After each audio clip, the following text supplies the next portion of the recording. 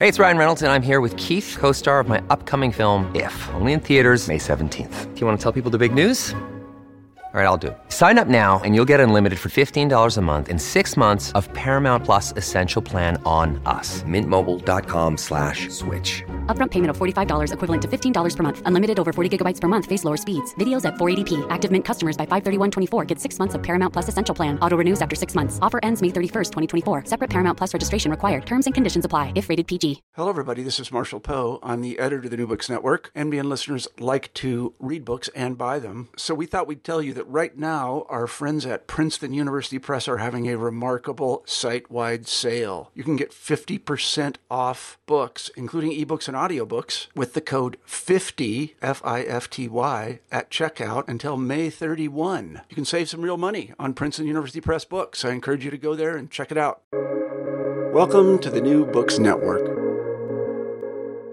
Welcome to New Books in Philosophy, a channel on the New Books Network. I'm Malcolm Keating, and today we'll be talking to Seok-Dan Yang, author of Buddhist Feminism, published in 2020 by Palgrave Macmillan. Welcome to New Books in Philosophy, Seok-Dan. You're welcome. So your book takes up several different themes and interweaves them together. So you take up the topic of anger, how Western feminists in general and Black feminists in particular and other feminists make use of Buddhism as a means to grapple with anger, both sort of philosophically and practically. You're looking at the relationship between the metaphysics of the self, feminist anti-essentialist thought, and you're also looking at Buddhist practices and institutions, how they relate to post-colonial criticisms, concerns about equality and making political change. It's quite a lot. So here's a challenging opening question for you. How would you describe your book's main goal in a nutshell, and why did you think it was an important book to write? Well, I'll start with the second one. So the way that this book came about was I'm at a teaching institution. I think a lot of people at teaching institutions really struggle to make their research and their teaching mesh. And in this case, it sort of came up serendipitously where I taught normal things like introduction to philosophy, ethics, and morality, but then I was also tasked with teaching Eastern philosophy and feminist philosophy and critical race theory. I'm the only person of color and the only woman in my philosophy department. So anything that is other, I usually have to do. But I also wanted to introduce my students, my entry level, introduction level students to these ideas as well. And I noticed, particularly in the intro levels, that whenever I taught Buddhism before feminism, my students were much more keen to be sympathetic to feminism. But if I switched it, which I think, again, instructors, professors are apt to do just to keep things fresh. If I taught feminism before Buddhism, even if I drew out sort of the similarities between Buddhism and feminism in the latter section of Buddhism, students never warmed to feminism. So I thought it was really interesting. And so it made me think that if I could find some literature on Buddhist feminism to sort of frame it for my students, they would be able to be more sympathetic to feminism and see the interrelated theories and concepts. But I didn't really find anything satisfactory. So that's was sort of the generation of this book. And then when I taught my upper level classes, I also teach a feminist philosophy course and, as I said, an Eastern philosophy course. I wanted to have a section each that dealt with Buddhist feminism. And I didn't really find any chapter in any book, and I also looked for an anthology where, a lot of feminist philosophy books will have just different chapters on like Black feminism, radical feminism, sexual difference feminism, post-structural feminism, lots of these things, but never did they include a Buddhist feminist chapter. So that also made me want to write a book about Buddhist feminism. So you're motivated by trying to bring these two things together to help your students. So there's a pedagogical aspect to it. What else is the book trying to do? Sort of elevator speech version. What would you say the thesis of your book is? Well, I mean, I think I struggle just like my students. You write the book and you think it's about something. And then at the end, you think, oh, well, really, this is what it's about. I think in the beginning, I just noticed that, I don't know. I mean, I was at a certain stage in my career where I need to apply for a full professor, just something very practical. And I needed a book project. And I wanted to think about what are the different things. And I just started noticing small things, not just like here and there. If I want to work on Buddhist feminism, why is there so little material? And then when I looked a little bit further, I sort of drew out this. I started to notice this pattern where there were a lot of Western feminists who went to Buddhism particularly because they just felt angry. They were angry, and I thought, okay, well, why is this sort of the common strand, and why does it work for them, or how does it not work for them? And I think as feminist philosophers, it's maybe more natural is not quite the right word I want to use. It's a little bit. I think feminists are more apt to look beyond Western traditions, and because they're really resisting the sort of like Western patriarchal narrative, right? But when they do that, I notice that even by going to a different culture, they still gravitate towards male thinkers and male leaders of Buddhist structures. So even while they're trying to break from sort of this patriarchal structure, especially because I think Buddhism can give a more positive, more nuanced reading to anger, which is so much associated with the hysterical woman or with negative emotion in Western philosophy, they don't look to female leaders of Buddhist traditions. And so some might argue, and they certainly do, that there are no Buddhist female leaders. And to that, I sort of challenge them. So in the end, I think it's a reclamation project of how these early Buddhist nuns are these leaders that people overlook because of their inability to see female leaders in Buddhist traditions because they are often hidden. And second, because they're really, sometimes I think feminists are afraid to deal with the question of anger. And if you sort of displace the anxiety around those two things, then you can get to a point where there are feminist Buddhist leaders. Okay, great. So we'll talk about the feminist Buddhist leaders in the form of the Buddhist nuns once we get to the sort of final chapter of your book, like you mentioned, with the Therigatha and some of these other writings. Let's back up just a little bit and talk about you. You mentioned your pedagogical motivations, the bridging of Buddhism and feminism. But big picture, how did you come to be interested in Buddhism and feminism more broadly? That's also a strange. I think I've always been interested in Buddhism in the sense that my family is from the Theravadan tradition, so we were culturally Buddhist, but I didn't have any way of asking questions and getting answers that were satisfactory. One, I grew up in a Cambodian household, and just the way that culture and tradition is, children don't really ask pressing questions to parents, even if they really want to know something about their culture. It's just not the way that it works. So I grew up in this tradition, but it was mostly cultural for me. So there were shrines in my house, and then there were celebrations that we went to, but I didn't really know what it meant. And when I entered into philosophy, I had more access to that, but then it was filtered through sort of the white European lens, and I could never really make them match. And then I also had this feminist part, and I didn't really know what to make of it, and how to join them, because it was both. I mean, on the one hand, at home, my parents couldn't really understand why I was asking about sort of posing these questions that were feminist. But then when I was in sort of the more academic sphere, it just made it the way that I read the material, or the material that was presented to me in graduate school, never made it something that was prominent, that was a prominent part of the class. So I just struggled with it, and this project is coming out of that as well.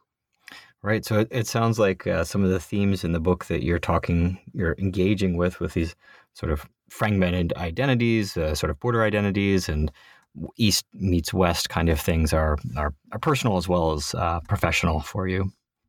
Yes, absolutely. That's great. So let's dig into the book. Let's start with how you're setting the stage. So, when we talk about Western, we're obviously kind of putting this in scare quotes here. We're talking about broadly Western approaches, and you start with the idea of Greco-Roman philosophy to make it more specific, in particular, Stoicism and its relationship to anger. So why start there in a book on Buddhist feminism and Theravadan feminism? Why should we look at the Stoics? Why should we look at the Stoics on anger to help us get a grip on Buddhist feminism? Right. Yeah. So I say in the beginning that there are different approaches, there are different ways to write this book, and for me, it is, as you said, a very personal journey. So in a way, even though I was brought up in this Theravadan tradition, my real engagement, and maybe that sounds terrible, is through mostly my academic training.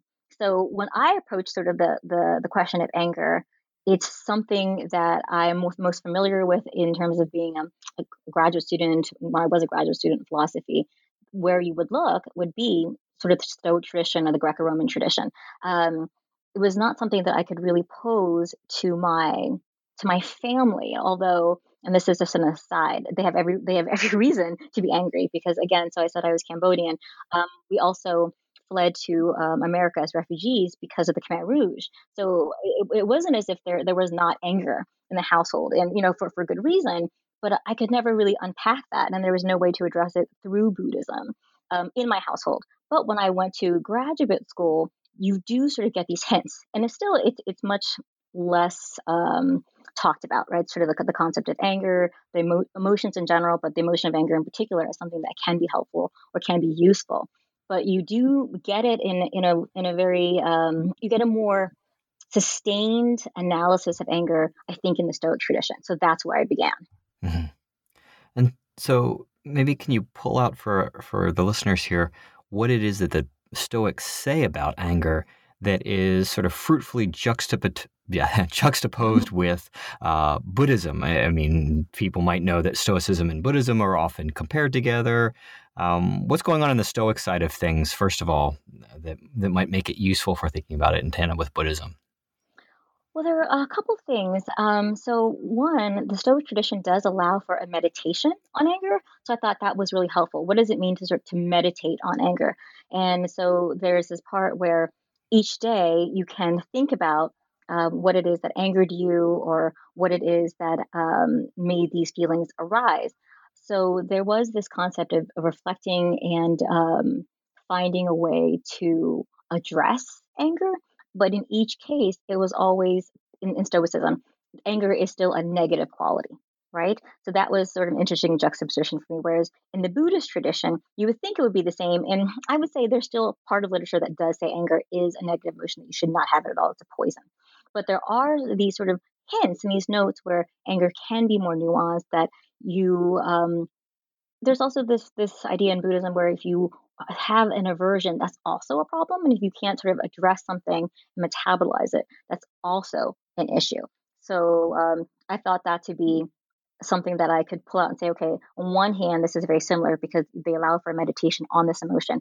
But in the Buddhist side, they allow for anger to not necessarily be thought of as evil or necessarily bad, because that, again, that's too dualistic in the way that it's thought of. But in Stoicism, they will just say, no, this is something that you need to get rid of. Mm-hmm.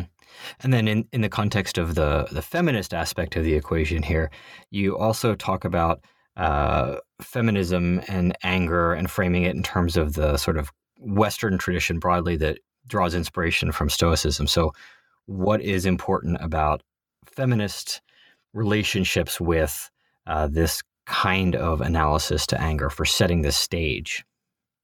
So I think that feminists, and I understand it, historically have not wanted to talk about anger because it's so much the case that women have been, especially women of color, Black women, have been caricatured as angry women. So I can see why there's a desire not to sort of give into that stereotype. There's a desire not to buy into this narrative that somehow women are so emotional, and the worst emotion to have, of course, is anger, because that's what male philosophers have said about women and women of color for a long time. But I think by doing that, there's also a problem, which is to say that, well, are we not doing the same thing? Are we not erasing this emotion, which we have to admit that we all have? So I think that my approach here is to say, well, if Western feminists, broadly speaking, are going to attack or address or try to be a bit more empathetic to discussing the concept of anger, where are they going to go? There's really no place within Western philosophy, even though the Stoic tradition gives you just a hint of it. But if they want to dominate it, they want to make sure they want to eradicate anger, there's still no place for for women to be angry and having the space for women to be angry and having it be, I don't know, at least a site of political contest. There's no place for them. So that's why Buddhism is a space that they can go to and sort of develop in the concepts of anger. Great. So, and we'll unpack this more as we go through the rest of the book and the other chapters. But just again to kind of set the stage here. So we have, starting with the sort of Western indebted to Stoicism, thinking about anger as irrational, as something to be suppressed, but yet having meditative techniques, and a Buddhist approach which underscores meditation but has maybe a little different relationship to anger. And then we have this feminist intervention here to help our listeners understand what you're talking about with the Buddhist aspect of setting the stage. Who are the Buddhists you're focusing on this book? So you've mentioned Theravadan already, and this may be a term that's new to some of our listeners. So who are the Theravadins? Where do they fit in? Are you talking about Cambodian Theravadins? Is it more broad geographical span? Like, who are you talking about in this book when you say Buddhists? Right. Yeah, that's a great question. So in the beginning, I try to begin with Buddhist leaders and Buddhist academics who Western audiences would be more familiar with. And so certainly I teach Thich Nhat Hanh, who is very influential for bell hooks. There's a little bit on the Dalai Lama, the current Dalai Lama. Those are people I think, even if you don't know anything about Buddhist philosophy, I think people in America would know who the Dalai Lama is. And Thich Nhat Hanh, I think, is he's a public figure in the sense that he was. There's an association with Martin Luther King Jr. And again, if you were an academic, maybe know that he was influenced in bell hooks, but his writing is also quite accessible. I teach him a lot in my undergraduate classes, and it's somebody who is quite respected in the academic community. But having said that, both of those are actually in the Mahayana tradition, right? So many people, it depends how you split up, because Buddhism is not all the same thing. So Thich Nhat Hanh is from the Zen tradition, even though he was raised in Vietnam and had lived in France and traveled all over the globe really. So one of the things that I wanted to do was really to talk about the Theravada culture and the Theravadan Buddhist philosophy. One thing I noticed when I was researching this book and just thinking about the questions that I had that I couldn't really get any answers from my parents about was that I also had a really hard time getting philosophical answers from academic sources about Theravadan philosophy, in particular because it's not as if that people don't study Theravadan Buddhism. So when I say Theravadan here, I really mean the Buddhism of Southeast Asia. So that would include Cambodia, but it would also include Thailand, Laos, Sri Lanka, those spaces. But I think that most times when people talk about Theravada Buddhism, it comes from either the religious studies angle or an anthropological analysis. And I think there's a real space for philosophy to do some work, but most people just don't do it. So I think you said earlier that, I think in America, and you said earlier in the email actually, so that a lot of people who might be listening to this podcast come from the analytic tradition. So already in Anglo-America, the philosophy that is most dominant is the analytic philosophy. And I think you can correct me. I feel like in analytic philosophy, there isn't as much room necessarily to talk about, at least I haven't seen it, or it doesn't manifest itself in this way, to talk about different practices. I don't think that's really the way. It's more about sort of conceptual, I don't know, like Nagarjuna and his logical lattices or something, which I also talk about in my book, but it's more something like that. And so there's less attention in the analytic tradition, even if they do talk about Buddhism, to talk about feminist traditions or practices or cultures, anything like that. That's my feeling, or my takeaway from doing the research. And then even in the continental tradition, which is the tradition in which I was groomed as an academic, there isn't very much talk about Theravadan Buddhism because, I don't know, Mahayana and Zen and Vajrayana, all that stuff is just sexier.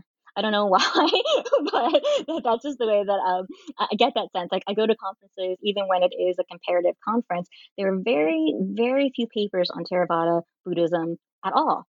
So I also found that to be a whole. So as I'm saying this, I guess one answer I could give you is that I don't know what I mean necessarily either by talking about Theravada Buddhism in terms of academic literature, because in philosophy, it just seems to be such a big gap that I feel like I'm sort of having to sort of build that as I go along just for myself. Mm-hmm. Mm-hmm. Yeah, so often the distinction that academics make when they're working on Theravada and Mahayana is they'll point people to a conceptual distinction such as the role of the bodhisattva, right? The idea that a person will attain enlightenment and then instead of going on to nirvana, they'll hang around and help other people attain enlightenment. Whereas in Theravada, the aim is for the arhat to themselves attain enlightenment, and that's the main goal. So that's often the way things are kind of characterized, but it sounds to me like you're not concerned just about those kinds of conceptual distinctions, but you want to bring in the actual practices and make connections between that and the philosophical positions as well. Is that fair? Right. And also just I like the way that you framed that. So not only is the Theravadan tradition, I think for some people they would say this is like a really irrational tradition, right? Because here you can only attain enlightenment if you become an arhat. So, and again, for most traditions, for most cultures, for most countries in sort of the Southeast Asia region, that means that you have to become a monk, right? And that's a very particular thing, which is to say already then that there are no nuns. Right. So there are many people who would look at my project and say, well, why would you focus on Theravada Buddhism at all? The reason why feminists will go to the Mahayana traditions is because it isn't about necessarily becoming a monk. You can become a bodhisattva, and there's not necessarily a gender attached to that. Although when you look at the history, I think there is. Right? It clearly is gendered. But conceptually and in an abstract way, there does not have to be. It does not have to be gendered. Right. So there's Kuan Yin, who is portrayed as a woman.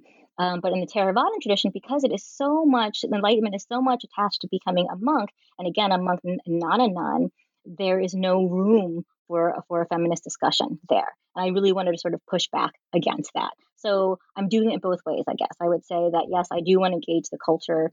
And in fact, in some of the articles I've written, I really talk about practices almost, to exclusion, or much more so than I do about sort of the philosophy and the concepts about it. Or I use the practices to push a different type of conceptual understanding of Theravadan culture.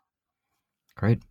Well, then let's dig in a little bit more to what your argument is in the book.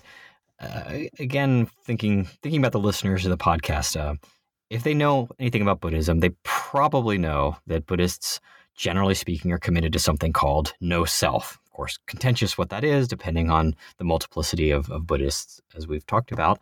But for your book, what you're arguing is that this idea, as I take it, is consistent with anti-essentialist feminism. So we've got two sides of the equation here. We have no self in the Buddhists you're looking at, and then we have anti-essentialism in feminism. So let's start with the no self in Buddhism. What's the idea here that you're unpacking to help us understand how it applies, can be brought into contact with feminism? Sure. So I guess another way to think about my book is the ways in which I go through the different chapters. I sort of pit different concepts in Western feminism with various Western feminist philosophies and Buddhist philosophy. And one thing that I hear a lot about people who push back against any type of notion of Buddhist feminism is that, well, how can there be Buddhist feminism at all if Buddhists believe in the no self, right?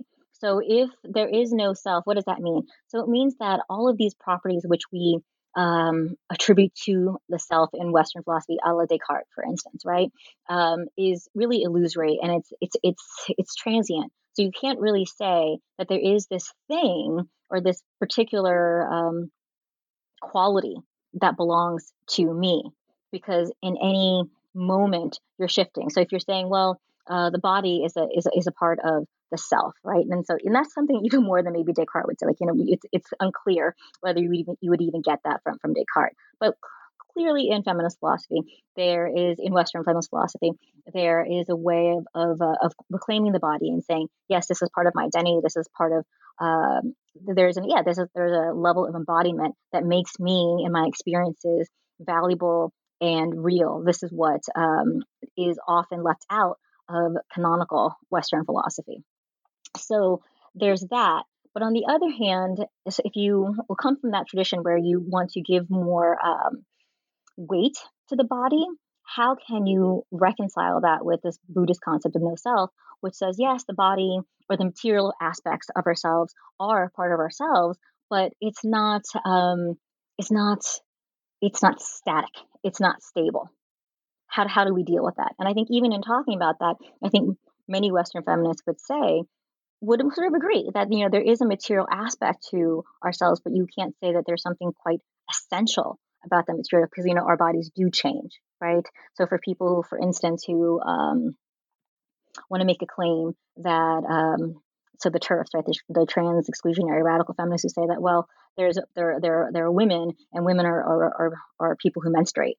Well, I think everybody will have to know, and if you don't, then there's some other problems going on that women don't menstruate our whole lives, right? So it's still even though something is material, it's a transient quality to it. So even though the no self is often picked out as something that would not allow for a feminist philosophy foundation, I don't think it's actually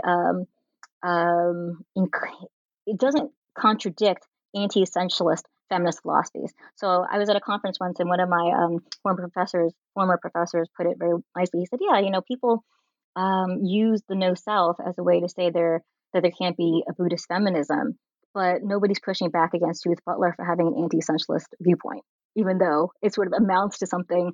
It's something similar, something comparable." Mm-hmm. Mm-hmm. Yeah, so the idea in the and I guess going back here to maybe sort of the Theravadan traditions, thinking about Melinda's questions, a famous Buddhist text that talks about a chariot, right? Where you say, well, what is this thing that we call a chariot? Is it the wheel? Is it and is it the chair? Is it a combination of these? Is it something else? And the Buddhist protagonist says, well, look, it's not any of these things. We just we conventionally call this thing a chariot.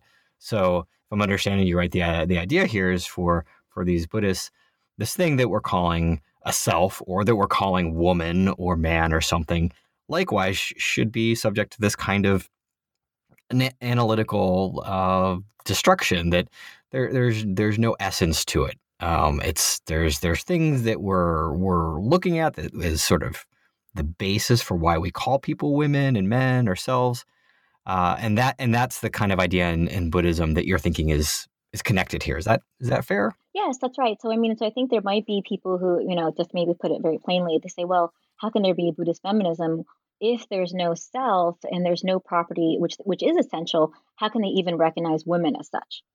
And then I think my response is that I think that's a fair question, but there are also many feminist traditions that also don't really recognize women as such, right? That are maybe willing to give up the concept of woman for something that is more pliable. And in fact, they think that woman is problematic and has been caught in sort of patriarchal narratives. So Monique Wittig, for instance, would rather give up on the concept of women, and she'd rather have the concept of lesbian. Liddell McWhorter talks about how, well, if that means that we will have a bit more room to care for the self as self rather than self as woman, she's willing to give that up as well. Mm-hmm. So the idea, kind of extending with the chariot metaphor, is that it's not like because we're Buddhists we can't talk about chariots, and that we can't adapt our concepts of chariots as we develop things like cars and so on. So likewise for feminists, there's no problem to be a Buddhist because we can revise our conception of woman, and we can still call people women, and we can still demarcate some area for discussion. Right. Exactly. Yeah. Okay. So then let's think a little bit more about the feminist side of the equation here in chapter 3. You look at Judith Butler, she's one of the many feminists you're looking at in this chapter, and you talk about this idea of abject bodies and abjection, and you connect this to no self, Can you explain that a little bit for us? So what are abject bodies? What's abjection, and how does this fruitfully juxtaposed with the Buddhist conceptions we're talking about here? Yeah. So it's a broad concept. So the way that I discuss it in the book, especially in relationship to sort of Buddhist stories. So again, what I'm doing is I'm not talking about necessarily philosophical concepts proper, or and a lot of this I'm really picking again from religious studies or from anthropological work. Is what does it mean to have an abject body? So I start with Judith Butler because the people who are working with the Buddhist stories also use this concept, which is there is this body that doesn't quite fit within the normative values of society, right? So if so, for a woman, for instance, I tell this or I retell the story of Beautiful Woman as an example. Beautiful Woman is this woman who decides to cut off her breast to feed a starving mother who is thinking about eating her son instead of because she's so hungry. So she's willing to give up these her breasts, which are considered to be, at least in Western culture, to be the epitome of what is womanliness and what is beautiful. So she, instead of trying to fit within the norms of society, is willing to go outside to make her body something different, something that actually is maybe revolting. So not only does she give up her breast, obviously she's bleeding from these wounds. She becomes this body that is thought of as disgusting. So not just outside of the norm, but disgusting, and somehow reinforces the notion of what the normal and the beautiful is. So the abject is sort of both, right? That which goes beyond and is contrary to what is normal and what is beautiful, but then also reinforces those norms. And so how would that connect back to the analysis of no self in Buddhism?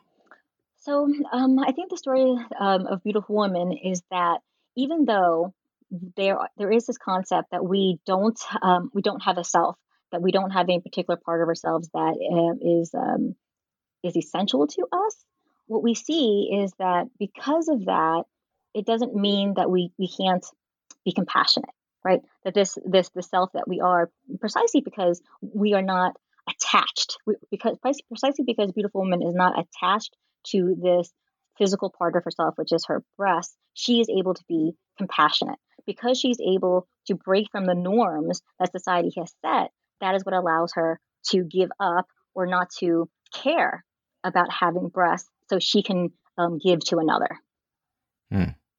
So in some ways, the idea that concern or compassion for another requires there to be a self that we're aiming at and a self that we're having compassion from that's essential. In fact, that you're sort of flipping things, that it's the very lack of those metaphysical realities that enables compassion. Is that the idea? Yes, I think in that story that is what's going on, right? That somehow because she is not attached to it, she doesn't think of it as something that she must have, but rather just a body that is fleeting, that she's able to be compassionate. Yeah, and so that's the connection there with the, as you say, the sort of transient or the fleeting conception of maybe what we put in scare quotes as the self for the Buddhists, not the self in the Cartesian kind of sense. Okay, so that's going on in chapter 3, and so in this chapter you're sort of interweaving, in particular, the idea of no self and feminist conceptions of anti-essentialism. In chapter 4, you take up some criticisms. You mentioned a few already. One is that, wait a second, if we don't have a self, how are we going to be able to be feminist here? We need to have some sort of essentialism, and you've already addressed that a bit, that philosophical objection. But there's another one that maybe comes more from the anthropological or religious studies literature, and that's the historical record. So one thing people might say is, well, why should we look at Buddhists for a source of feminist philosophy they're pretty patriarchal. You mentioned the Theravadins. They've just got monks. They don't have nuns.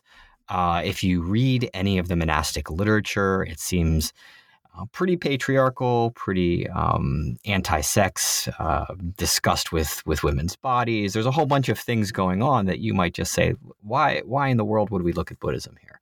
So what are some of these aspects of Buddhism that pose a challenge, first of all, and then how do you address this challenge? Right. So I juxtapose these two chapters because on the one hand, I would say, well, there are people who push back against Buddhist feminism, precisely, in the in the prior chapter, which is, well, there's no self. How can there be any recognition of women or sort of women suffering? There's no difference between women suffering or men suffering, for instance, if gender is just like anything else, which is an illusory category, right, that you can't hold on to. But on the other hand, there are people who will go the other direction, which is say, oh, no, I think Buddhists recognize women, but they recognize it in such a patriarchal manner that I would also not be sympathetic to Buddhist feminism because the way they treat women and because they pigeonhole women in such ways, it's degrading. It's not helpful. It's oppressive, right? So one thing I guess I would say is that I'm just trying to draw attention to how both these narratives, even though they're in contrast to each other, right? In some ways, the way you put it, right, anti-essentialist, and then the way the fourth chapter of the book is called Buddhism's Essential Women, right? So anti-essentialist and essentialist views of feminism are both used to negate any type of Buddhist feminism. So I wanted to draw attention to that why is it there's no space for Buddhist feminism? It seems like all of the different feminist critiques or attacks are attacking Buddhist feminism, so it can't emerge. So I thought that was interesting. Whereas, you could say in Western feminist philosophy that, yeah, there's sort of the anti-essentialist camp, and then there's the anti-essentialist camp, whichever way you want to put it, or the strategic essentialist camp. And I think by and large, people still recognize them as feminists, right? That even though that they are using different conceptual tools and in some ways critiquing each other, they're allowed to be feminists. But both of these tools together are used to negate Buddhist feminism. So that's one thing that I wanted to point out. So how do people want to do this when they want to talk about Buddhist feminism? Why is there so little space for this to arise? But okay. So, but yes, for the essentialist camp, if I am going to be looking at the historical ways in which Buddhism arose, and again, I think that's something that is very typical of religious studies, anthropology, but also continental philosophy. That there is this outline of, okay, why are women important, and why is the importance of women in, say, in the Theravada culture, in the way religious ceremonies and practices are maintained, it's less obvious.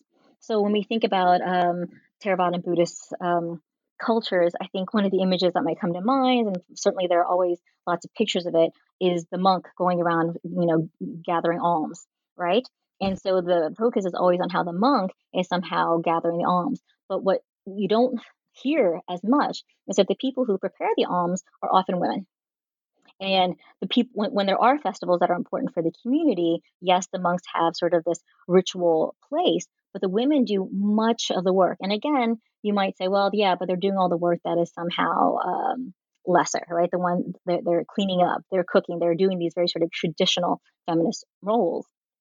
So what I wanted to do is address that, to say yes, that is, I think it is a valid critique, but try to draw out some other ways in which they can also be very powerful, right? That what does it mean for women to take on these positions? And if we sort of highlighted how important women are to these practices, perhaps we could shift the discussion to how Buddhism really would not survive without the interventions and the support of women.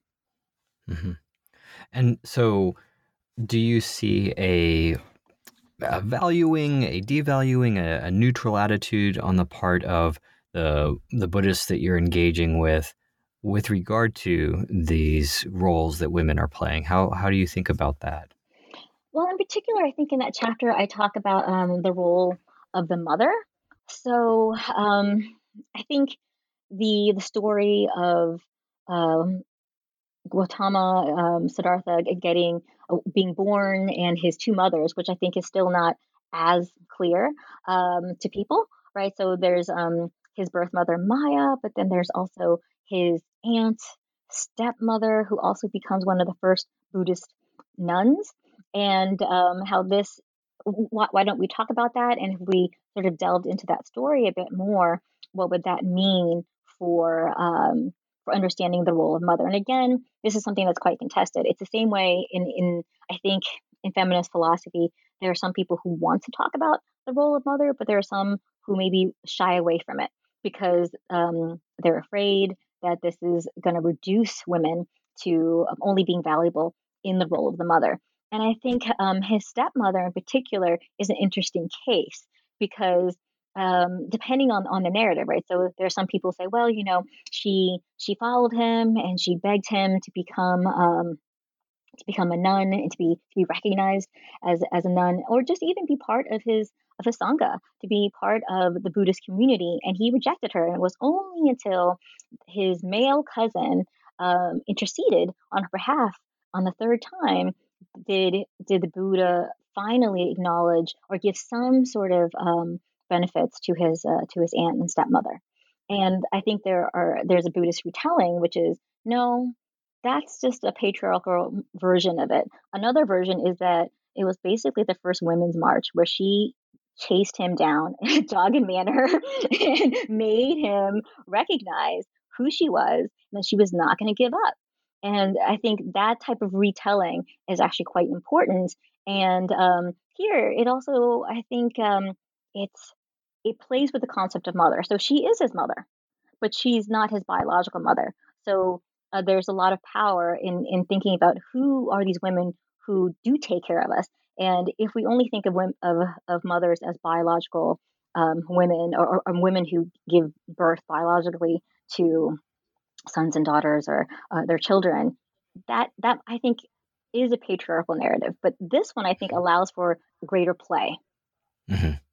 So it kind of goes back to that anti-essentialism that, like with the chariot, we can call things a chariot even if there's no chariot essence there. We can use the word mother and the concept of mother to people who aren't biological birth mothers, you might say. Exactly, and this allows for us to think about the role of caring, the role that women have in caring for also just Buddhism, the tradition, and the philosophy, which is what I'm going to try to draw out later, right? So not just not just the cultural practices, but the philosophical concepts too, which they are not given credit for. Right. Yeah. Let's. There's one other thing in this chapter relating to mothers that I thought was interesting, and this brings us back to the topic of anger, which I think we're going to see come back in the next few chapters too. So you focus on Thich Nhat Hanh and his argument that one way to transform anger, not suppress it or push it down, but transform it, is by cultivating a kind of loving kindness like a mother. So this is one of the ways that Buddhism seems to be different from Stoicism. We're not suppressing anger, we're cultivating other attitudes. But you find something interesting in his use of this mother figure from a feminist perspective. Can you say a little bit about that case? Right. So he does use a very gendered metaphor for anger about, we should think about our anger as a mother would respond to a crying child. So if a mother hears her child cry, she's not angry in response, but instead she seeks to nurture and to care for and to recognize the whatever suffering that the child has or whatever needs the child has. So that I think is very powerful that he would pick that metaphor. On the other hand, I also discuss sort of a common critique, which is that on the one hand, it's quite gendered, the mothering the child, but the way in which Buddhist texts and especially sort of in the Pali Canon talk about mothers in the Buddhist in the Theravada tradition, anybody can be a mother. So in a sense, again, going back to the story of Siddhartha and his stepmother, he, in a sense, becomes the mother of his stepmother because he gives her this type of enlightenment and nurtures her through the Buddhist path in a way that she could not give him. So that's sort of the other sort of counter narrative in the mothering technique. And one thing that I notice in Thich Nhat Hanh's work is that when he talks about caring and when he talks about how you can care for your anger or you can be a caretaker, most of the people he uses are men. So even though he uses the metaphor of mothering a child, he has a story about, I don't remember his name, but what's important is that he's a father and he's really trying to deal with how he can have time for himself, um, but also take care of his children and be attentive to his wife. And all of these examples still center on men. So the mothering as a concept is not as gendered as you think it would be. Hmm. Interesting. Or because it allows for different genders to claim motherhood, it actually becomes much more male in the way that it Mhm. is discussed and analyzed. So there's a kind of ambivalence here in the treatment of gender generally and mothering specifically. Exactly. So even so, I guess it's like another switch where even though in this chapter I'm talking about essentialism, what you think would be essential to motherhood becomes not really essential. Hmm. I.e., Yeah, being a woman. interesting. Well, so far we've talked a lot about individual emotions and attitudes, like the cultivating of compassion with Thich Nhat Hanh and so on. But in chapter 5, you turn to an implication of a feminist approach to Buddhism, which is that there are social and political implications. So in this chapter, you look at what you call the principle of non-discrimination, this philosophical concept, and its application to white supremacy, capitalism, patriarchy, and other social political structures. And in this chapter, you do this in one way by looking at the work of Bell Hooks, who, as you've said, is a feminist and a Buddhist. So again, here we got kind of two aspects. Let's start with the principle of non-discrimination. What is this principle? And then we can turn to how it applies to Bell Hooks and Black Buddhist communities. So the principle of non-discrimination, I really want to set it up as a way of not becoming attached to particular things, concepts, ideas, right? So I think that's something that people might pick up through pop culture about Buddhism, right? That if you're too attached to your material things, if you're too attached to, I don't know, your favorite food or a loved one or a particular feeling, that is something that is really negative. That's something that's bad, and you need to somehow hammer that out, or it's something that's um, stopping you from gaining this path of enlightenment.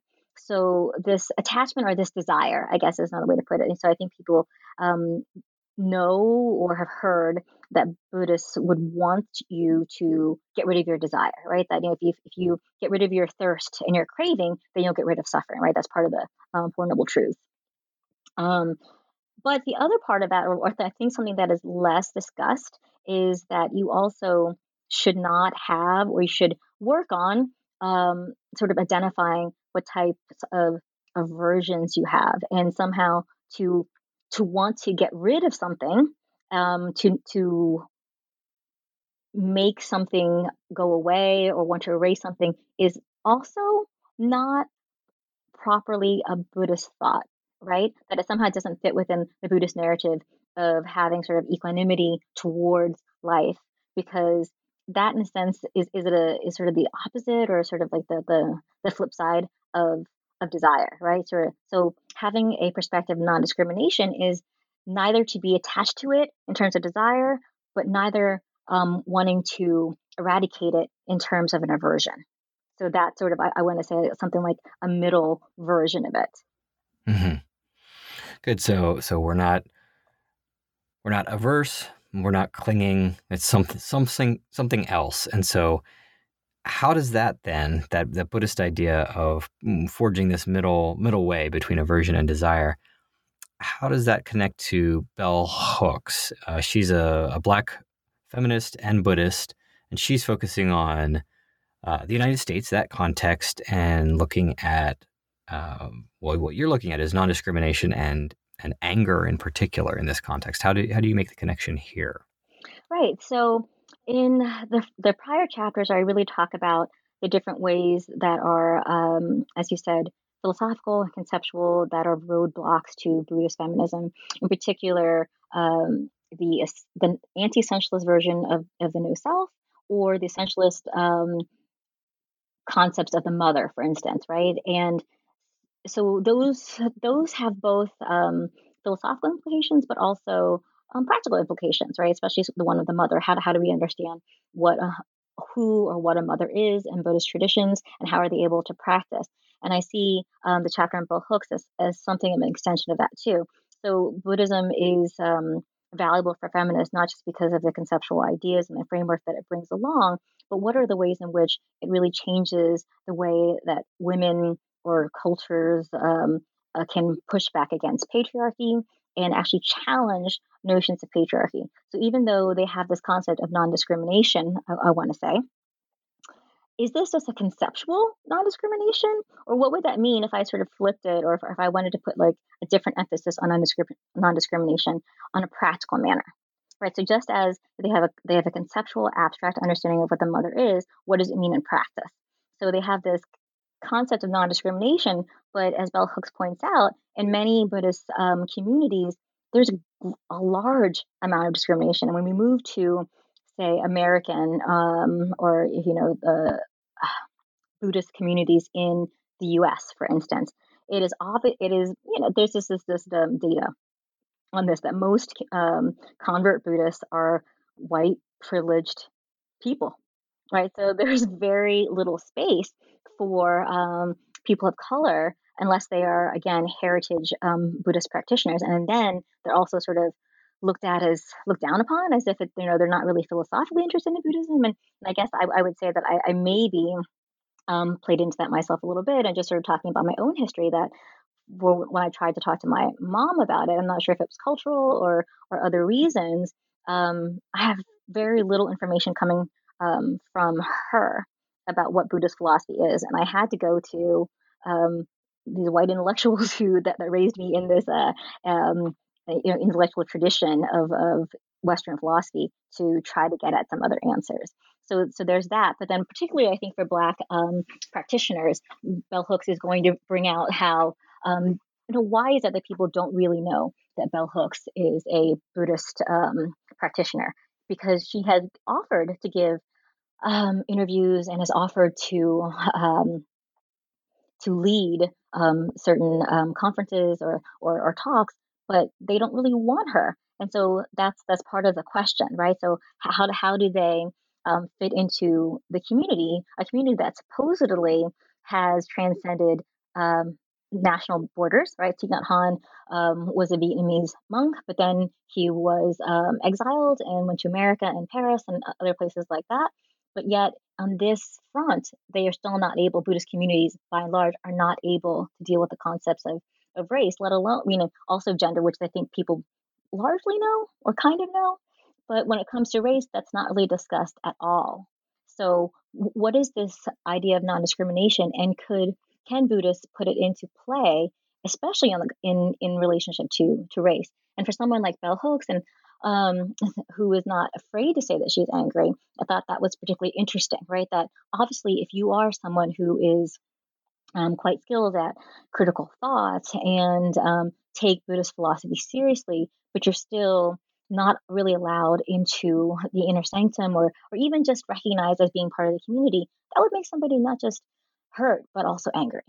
But how do Buddhists then use this feeling of non-discrimination or this concept of non-discrimination in relationship to that? So I think what Bell Hooks does, I think she's quite honest, is to say that she actually has a very hard time nurturing the anger. Or when she talks to Thich Nhat Hanh, I think via written correspondence, and he says, well, you have to use your anger as a compost. She just says, flat out, I don't really know what that means.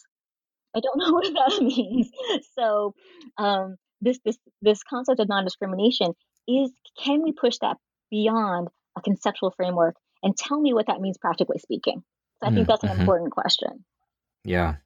Well, there's a lot in that chapter that we could talk about, but for the sake of time, I wanna get us to 6 and 7 here. So let's look at the chapter 6, where you look at the engaged Buddhist movement. So there's another chapter that talks about politics, and here again you're returning to Thich Nhat Hanh, and you juxtapose it with post-colonial feminists. So not necessarily feminists who are Buddhist. So for instance, Gloria is it Anzaldúa? Is that right? Yes. Yeah. Let me just read a sentence in that chapter kind of stood out to me. So you say that there's a similarity between post-colonial feminists and Nhat Hanh's work. And it's a similarity that suggests that complete allegiance to the oppressed is not the key to greater inclusivity. And this sentence kind of stood out to me because, at least at first reading, it seems to run counter to the emphasis that's predominant in a lot of modern and political contexts, especially in the United States, that focuses on oppressed peoples, right? So what is it that you're getting at here in this chapter? What are the kind of personal and political attitudes that someone like, for instance, Thich Nhat Hanh encourages towards oppressors and the oppressed? And then we can talk about Anzaldúa. Right. So I think this goes again. So one approach is to say that, right, because they have no sense of, there's no self, there's this concept of no self, you can't really say, I am this particular thing.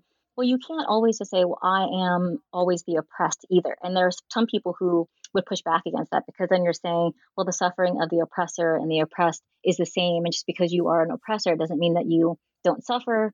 And don't Buddhists want to address the suffering of all sentient beings, right? So you can't necessarily separate out the oppressor and the oppressed, right? And that's, I think, a political critique of Buddhism, right?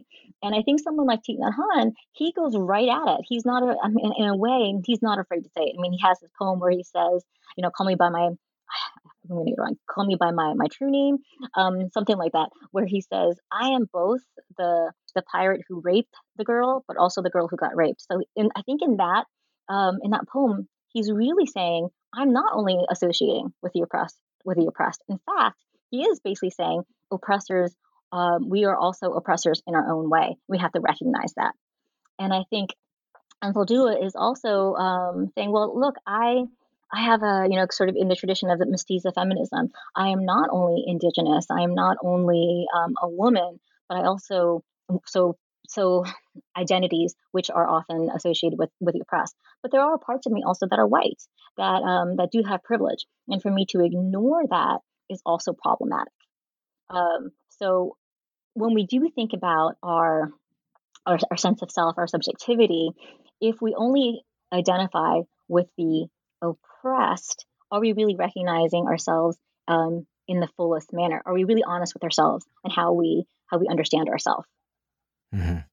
Yeah. So Anzaldúa is focusing on the aftermath of colonialism and this sort of border identity, right? So it's not stable. She's got Mexican, Indian, and white.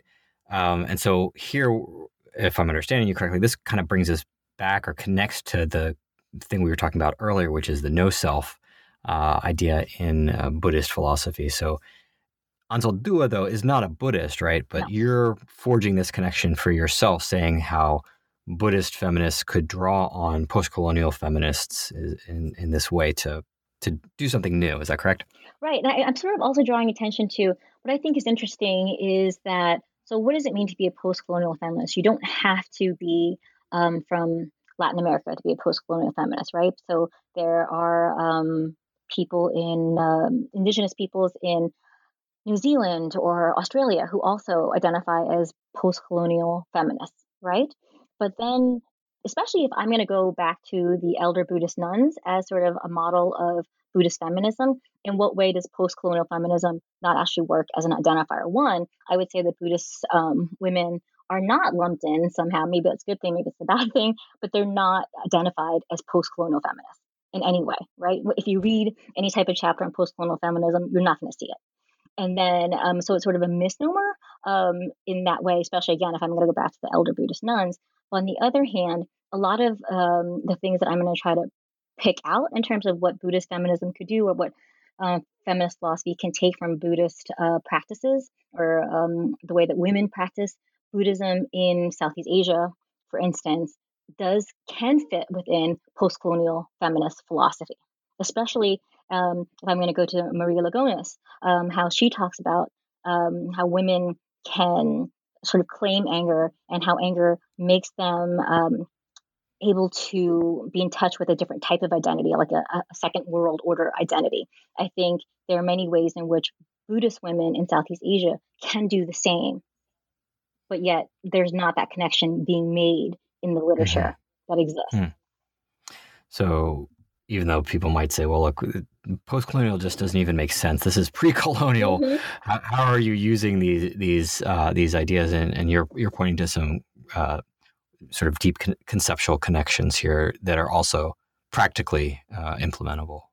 Exactly. So, I mean, again, I think that term is, so there's also the decolonial and, but why is it again, I'm also sort of pointing to this gap. Why is it that women who practice Buddhism or women from Southeast Asia in general are just absent from that conversation? Yeah, there's a gap, an omission. Let's talk about that gap then. So your final chapter focuses on Buddhist nuns, bhikkhuni. And as we talked about at the very beginning of this podcast, this is a tradition that's really in many ways diminished or almost absent throughout Asia, insofar as there's a focus on monks. And so we've talked about how this is a challenge to a feminist reading of Buddhism, because it seems to show that Buddhist institutions are sexist. We've talked about that, some responses to that a little bit. In your last chapter, you focus on the Therigatha, this book of verses that's attributed to Buddhist nuns. And in particular, you're looking at there's some ambivalence, I guess I might say, towards the embodied experience of women. On the one hand, it seems like there's a negative attitude towards sexuality, that the nuns are celibate. They weren't arguing for sexual liberation. But on the other hand, you see a kind of feminist undercurrent or a potential feminist reading here. So maybe can you tell us about that? And then the second piece that I want to make sure to come back to is how this relates to the theme of anger that we've been talking about throughout the book. So what's feminist going on here is the first question, I guess. Right. Yeah, no, those are two great questions. I do think they're interrelated. So I think one of the reasons why many scholars don't look to the Therigatha is because they feel like, well, wow, when you read this, it's so anti-sex, right? That, I don't like sex, and the snake is dirty, all of these things, like all this imagery that just seems to scream I don't know, sort of patriarchal purity in a way, right? So there's that. And I do address that, and I say, well, I understand that. But in context, you have to note, though, that the way in which that Buddhist nuns reject sex and sexuality is still actually much more nuanced and much tamer than the way that monks reject sex and sexuality. So if you juxtapose those two, you see still a more nuanced version with the Buddhist nuns. On the other hand, even though that the Buddhist nuns are sort of backing away from sex and sexuality, in some ways very much so denouncing sex and sexuality, I do understand that. I think it's a valid critique. What they're not backing away from, and what I think Western scholars and Western feminists don't pick up on, and that I'm trying to draw out, is that what they don't back away from is anger. A lot of these women are angry, right? So if Western feminists only see how other cultures and other women of other cultures respond to sexuality, and that's somehow the litmus test, they are missing out on other ways to understand certain concepts and practices that could actually unify more women. And that is really the response to anger. And in particular, what I want to say is I think it's interesting that someone like Bell Hooks or Irigaray or feminist philosophers will say, wow, this is really amazing that the Dalai Lama and Thich Nhat Hanh will just come out and say, yes, I'm angry. Yes, I'm sometimes angry, and I don't deny it. But they're always looking to these men and in response to anger and in acknowledging their anger. But when it comes to women who do the same, it doesn't register at all because they're so focused on the question of sex and sexuality. So I want to sort of highlight that more and sort of de-emphasize the sex and sexuality a bit and say, if you do that, then you get this narrative, which allows there to be a connection between the way that Western feminists want to laud Buddhism for its response to anger, and then also the women who in Buddhist traditions and cultures who also have allowed for anger to appear and to say, yes, we women have been treated in a particular way, and we are angry, and there's not a problem with that, right? But also there's a recognition to sort of put those two in dialogue more directly with each other, rather than Western feminists, Buddhist men, anger. Mm-hmm. Mm-hmm. And where do these Buddhist nuns in these texts, where does their anger emerge? What's its target? How is it characterized? So I think there are some poems where they will say that, yeah, I'm angry in the way in which I had to share a husband with my own daughter. And because of that, we have decided to follow the path of of nuns. And you see this also in, say, the Christian tradition, which is that, yes, there are many things about religion in general that's oppressive to women, but there are also parts of religion that allow women to be free of men. So especially in the Buddhist nuns and their community, it is a community of women. So they don't have to be married. And sometimes in certain cases they actually leave their families to become Buddhist nuns. So if you are in an abusive relationship and you have a Buddhist female community who will take you, then that is a way for you to free yourself from male abuse. Your father, your husband, whoever that is. But then there are also passages where the women have a different attitude towards anger.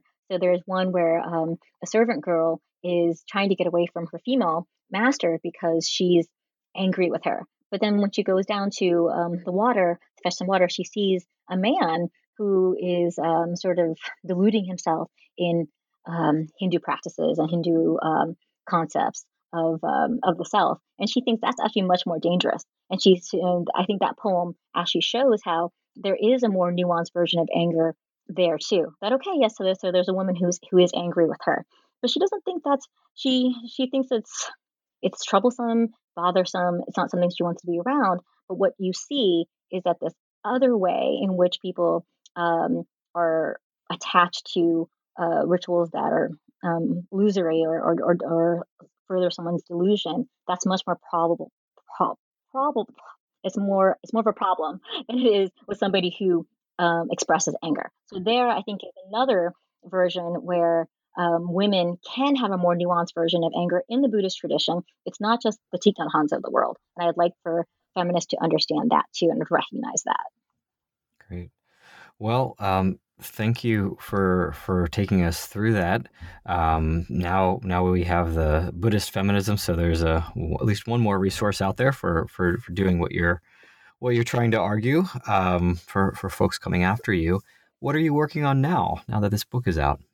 Well, in general, I'm really trying to think about putting women of different cultures in conversation with each other. So one of the things I discussed at the very end of the book is if I had to do it over again, I thought to myself, there was a point when I was writing the conclusion that maybe I wanted to name the book not Buddhist feminism, but feminist sanghas. So as to, but then when I told it to a couple of my friends who were quite educated, they said to me, "Well, what's a sangha?" And I thought, okay, well, maybe I picked the right title, so it's fine.